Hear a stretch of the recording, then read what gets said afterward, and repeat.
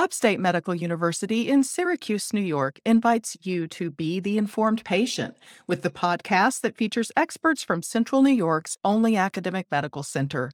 I'm your host, Amber Smith. If you've never been hospitalized, you may not know what to expect. So today I'm talking with two people from the Office of the Patient Experience at Upstate University Hospital, Tina Bissett and Karen Wentworth. Welcome to the Informed Patient. Thank you, Amber. Thank you for having us. Thank you, Amber. We're happy to be here today. Now, it can be, scary coming to the hospital, especially if you're the patient and you're sick or you're about to have surgery. I know everyone's situation is different, but I wanted to go over the basics of what to expect. As someone prepares for a hospital stay, what do they need to be thinking about packing and bringing with them? Karen, do you want to go first? Sure. So usually for a hospital stay, we provide toothbrush, toothpaste. We can give you shampoos and lotions, mouthwash. You're happy to bring your own. You can bring your own if you'd like. But we would provide those for you if you forgot those items. What about clothing items? Should a person bring their own nightgown or slippers, robes, those sorts of things? Tina? They can bring their own slippers, and we actually recommend comfortable clothing, especially if they're on a rehab floor. But they really should avoid like big blankets and that kind of thing. Any constricting pajamas probably wouldn't be ideal.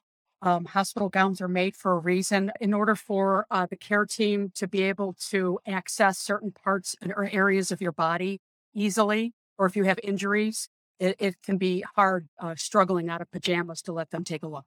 So we suggest that you try to wear the hospital gown. Now, what about things to pass the time? Magazines, knitting, electronic games? Should people anticipate that they'll have some downtime that, they could watch TV, I'm sure, but if they wanted to bring some things from home, is that advised? Yes, and they're actually great gift ideas for our patients as well. So books and magazines, maybe some puzzles. We discourage actually our patients bringing in electronic devices. However, the hospital does provide iPads for entertainment purposes. And we know people need to bring their cell phones. However, we just want them to keep in mind that sometimes by accident, they can get knocked off of tables. If they don't come in with a charger, we do have some chargers we can lend out, but obviously we don't have enough. If everybody forgot their chargers, we think you should keep jewelry home. All jewelry, including wedding rings, should be home. You certainly wouldn't want your wedding ring cut off your finger. It would be devastating if something were to happen. So please keep all of your jewelry home and any valuables that you have, including cash. You should not have to bring any cash into the hospital.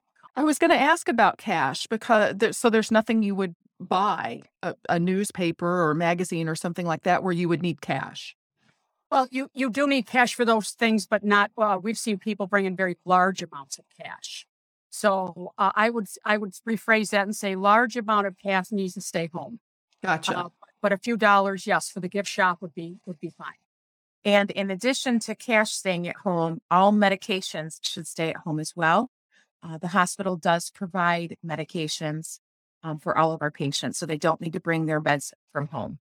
So if I'm on prescriptions for whatever I'm on, you guys will medicate me with what I'm needed during my stay.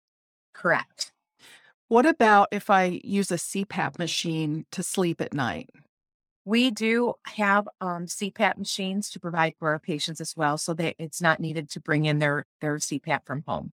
Eyeglasses, dentures, hearing aids, canes, walkers, anything like that should come with you if possible and should be labeled with your name and a phone number. In case it gets lost in the hospital, there's someone we can contact to get that right back to you. What about snacks? Is someone able to bring a favorite snack to have at the bedside? Absolutely. They can bring in snacks. We actually do allow food from home as well. We do have pantries on all of our units, and as long as it's labeled with the patient's name and their room number, they're allowed to store it in our refrigerators for up to 24 hours. They can also have food delivered if it's appropriate and according to their diet in the hospital. We do accept deliveries from restaurants. They're delivered to the visitor desk downstairs. And then one of the staff members will go down and get it for the patient. Are there special considerations for the pediatric patients coming in? Are they encouraged or allowed to bring a stuffed animal, for instance? Absolutely, they can bring in a stuffed animal. And we actually encourage parents, if they want to stay with their child, even overnight, they are allowed to do so. Well, I want to ask about the visitation policy, and I know that it was necessarily restricted during the pandemic, but in normal times, what are the rules? Can people who are hospitalized have visitors? The simple answer to that, Amber, is yes, and it is 24/7. There is no actually visiting hours. We're open 24 hours a day, and they're welcome to come and visit anytime within those 24 hours. Yep. And the number of visitors, is always limited by the available space.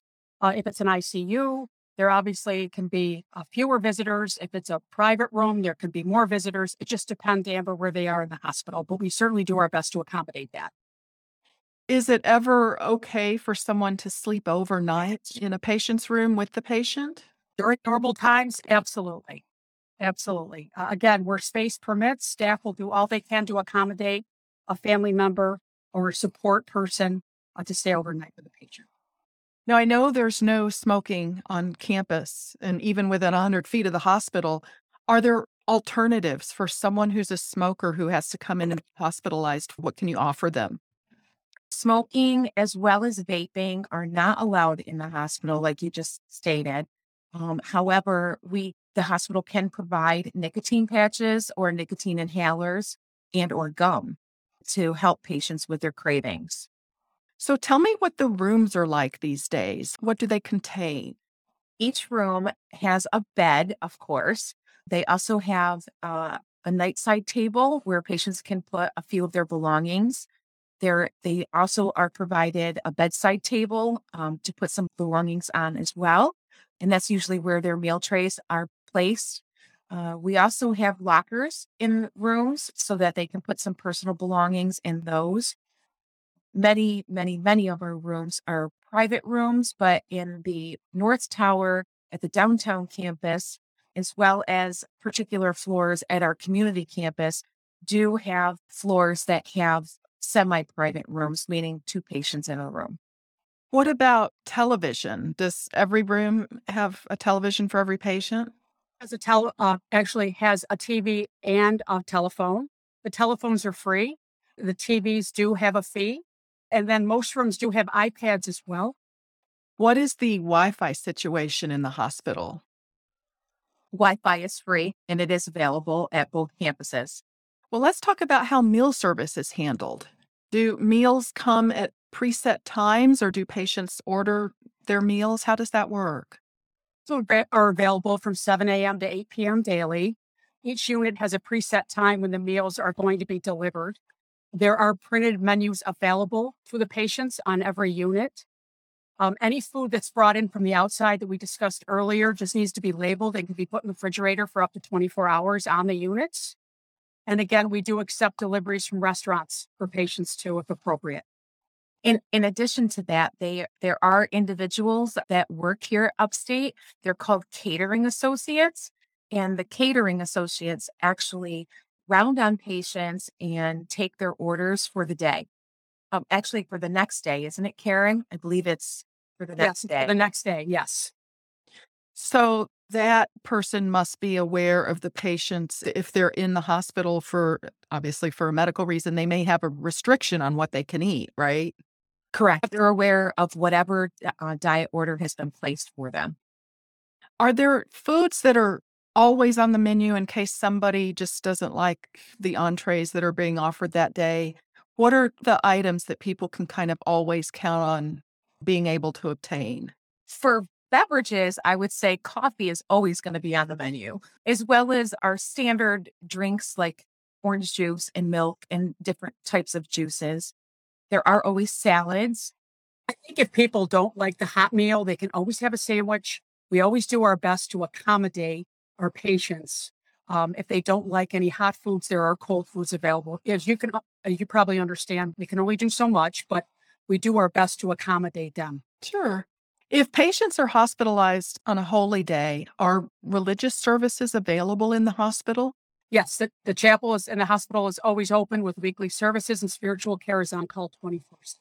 A patient only has to ask their nurse to have spiritual care services, and that nurse will reach out and have that provided for them. And the spiritual care provider would come to the patient's room, I'm assuming. To their bedside, correct. What about interpreter services? What do you have available for patients who don't speak English or maybe they're deaf? What sort of interpretation is available? A pretty large interpreter services department. And it is a patient right to be able to understand what is being said to them, especially with their care.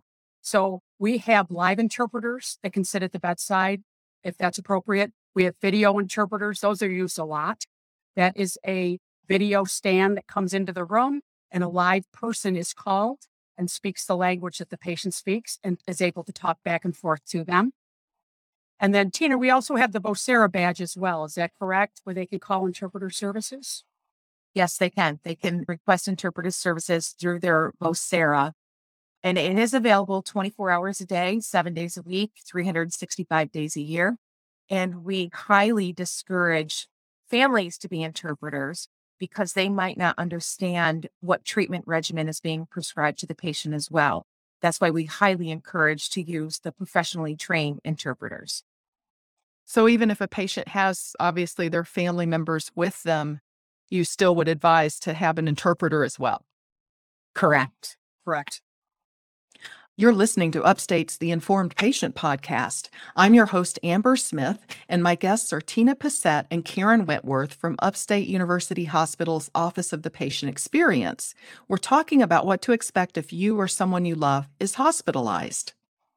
I wonder if either of you has looked back historically at what hospital stays were like 50 years ago, 100 years ago, because I imagine things have changed quite a bit. Amber, things have changed drastically over the last 50 to 100 years. And just as a prime example, I'm not sure if you were aware, but hospitals 50 to 100 years ago actually were only located in cities. There weren't any in the suburbs. Hospitals were comprised of the poor, and patients actually went to hospitals to die. Patients were actually treated by providers in their homes. So if you had the wealth and the finances, doctors would come to your home to treat you. There was a lot of segregation back then, not only by ethnicity. So they separated patients by their ethnicity within the hospital, as well as their gender. There was no such thing as a private room. You were lucky if you had a curtain. They allowed smoking in the hospital, everywhere in the hospital. You were allowed to smoke in the waiting rooms. You were allowed to smoke in the ORs. You could smoke anywhere. Up until 45 years ago, there were no nurse practitioners or physician's assistants to offload all the patients the doctors had to see. So that was really a great thing that came to be in the hospital, helping out the physicians as well. Yeah, and surgeons actually performed surgical procedures in street clothes, and they just wore an apron. So things have changed a lot. Well, let's do this in reverse and kind of look ahead. Do you have some ideas for how hospital stays may change in the future? I do. And ironically enough, Amber, I have to tell you, sometimes we really can be going back into the past and looking forward to the future, meaning we have a new program here at Upstate called Hospital at Home. So we're going right back to treating patients inside the home. Currently, Upstate is only treating, we have about maybe 1 to 3 patients at a time that are being treated at home. But this program, we're foreshadowing it to really launch and get off its feet within the next several months to a year. So we're kind of going back into the past in regards to treating people in their homes. Well, let's talk about what happens when a patient arrives to be admitted at the hospital. I know there's a parking garage. Is there a special parking rate for someone who's going to be parked there for several days? There is. Unfortunately, Upstate doesn't own our parking garage. If we did, I don't think that we would charge. But currently, patients and family members do have to pay for parking. And if they're going to be at our organization for an extended length of time, they are able to acquire an extended stay pass. And that would be for the week. And that's at a rate of $32.40, I believe. And there is, I believe, a $10 deposit for the access card. So when someone comes to check in, do they come alone or do they need to have a family member with them when they come to check into the hospital? They can have either. Patients do come by themselves, but most often they are accompanied by a loved one. So I'm assuming they would need identification, probably their insurance cards, anything else. Along with what you had said, in addition, they should probably bring any advance directives. A driver's license, social security card, uh, just for identification purposes. And if they don't have advanced directives, I mean, this may be the first time they hear about that. How do you handle that? Patients receive a folder, kind of like if you went to a hotel. Everything that encompasses like what your hospital stay is going to be like, contact information. In that folder, they also have a healthcare proxy form that staff can help them fill out if they don't have one. They can also discuss it with their physician as well in the hospital, and they are very happy to help them make a decision. Now, what happens if a patient has a problem during their stay? Do they contact your office? Actually, no, they can, but we encourage if they have any major concerns or complaints about their treatment or anything, if they have anything that they really want to file a grievance with, we encourage them to contact patient relations. It's funny that you asked us that because we're asked that all the time. Patient relations is different from our office, but they are like a sister department to us. We work very close with one another.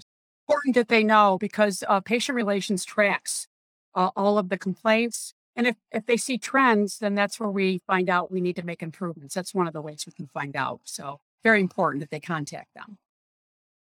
We've talked a lot about people who know ahead of time and can plan that they're coming to the hospital, but I'd like to shift to the emergencies because I know a lot of people are admitted through the emergency department. They weren't planning to be injured or ill that day. How is the hospital experience different for them? I would say the biggest difference between an inpatient that had planned to stay versus an emergency room patient that did not expect to be in our organization for that day, the biggest difference between those two patients is anxiety. I know, I mean, every patient that we have has anxiety because no one wants to be in the hospital. But that person coming in through the emergency room, their suffering is a lot greater when it comes to their emotional well-being. That I would say is the biggest difference. They may arrive with, all their valuables with them, their jewelry and that sort of thing. Is there a safe to put that stuff and lock it up?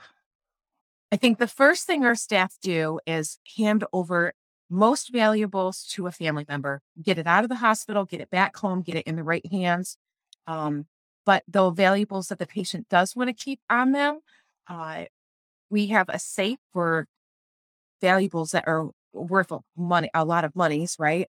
But the number one thing is we try to get it back into a family member's hands and get it out of the hospital. What happens when someone arrives without identification? Maybe they're unconscious.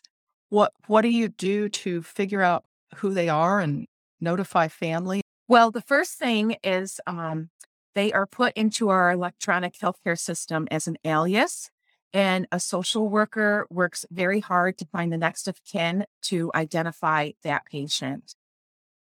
We just want to let families know that when they come into the hospital, knowing that patient is there and they're still an alias, they need to be patient because a lot of times they'll come to the front desk knowing that person's here and we can't tell them that person's here technically. So we understand the stress and the anxiety in that moment. And we just ask family members to hang on till the appropriate process to be followed. And then once that happens, we will reunite them with their family member.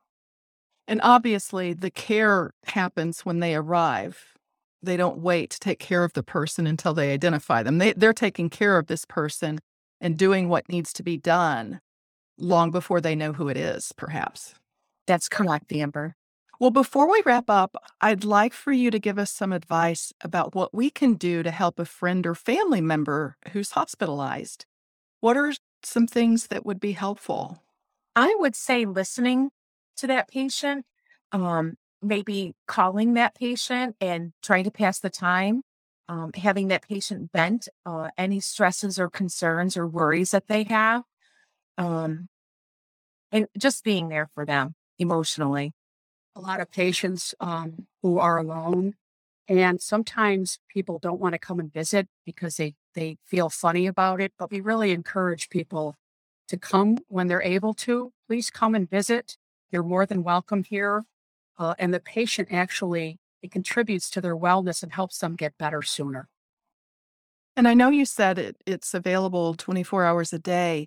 Is there a better or worse time? Should people avoid meal times, for instance, or does that matter? I don't think avoiding meal times is the biggest time to not come. I think that the time when too many people could be in the room, let's put it that way, is first thing in the morning, like 8, 9, 10, 11. Those morning hours, those first 2 to 4 hours, nurses are really struggling to get their assessments in, figure out a plan for the day, um, making sure that tests and procedures are ordered for that day, passing out medications, bathing patients. A lot of activity is happening between, I would say, 8 and 11 in the morning. So after 11, I would highly encourage visitors to come. Patient-centered care is very important to us here at Upstate. And a lot of times the families do come in after the attendings have rounded with their team. We encourage them to ask the bedside nurse to see if one of the members can come back. They always have questions. We're happy to answer them. And we certainly want to be available so the family's included in the care plan with the patient. What sorts of things have you seen that make great gifts for someone who's going to be hospitalized for a prolonged stay? Amber, I think many individuals in our community think it's flowers. Flowers is not the answer. Flowers they're difficult when patients are discharged to get those flowers back home with that patient. I think the biggest gift ideas are, like we had talked about earlier, magazines, books, puzzles, using the iPad, really anything to entertain and pass the time for patients, but not flowers. Even though our patients do receive flowers, and it's okay if they absolutely want to give flowers, but we discourage the flowers being given. No latex balloons for obvious reasons for allergies, but we have Mylar balloons in the gift shop here. We have a great gift shop, and you can also send Mylar balloons in to the patient. We just cannot accept latex. Gotcha. Well, this has been very informative, and I want to thank both of you for making time for this. Thank you. Thank you for having us, Amber. My guests have been Tina Passett and Karen Whitworth, both from the Office of the Patient Experience at Upstate University Hospital. The Informed Patient is a podcast covering health, science, and medicine brought to you by Upstate Medical University in Syracuse, New York, and produced by Jim Howe.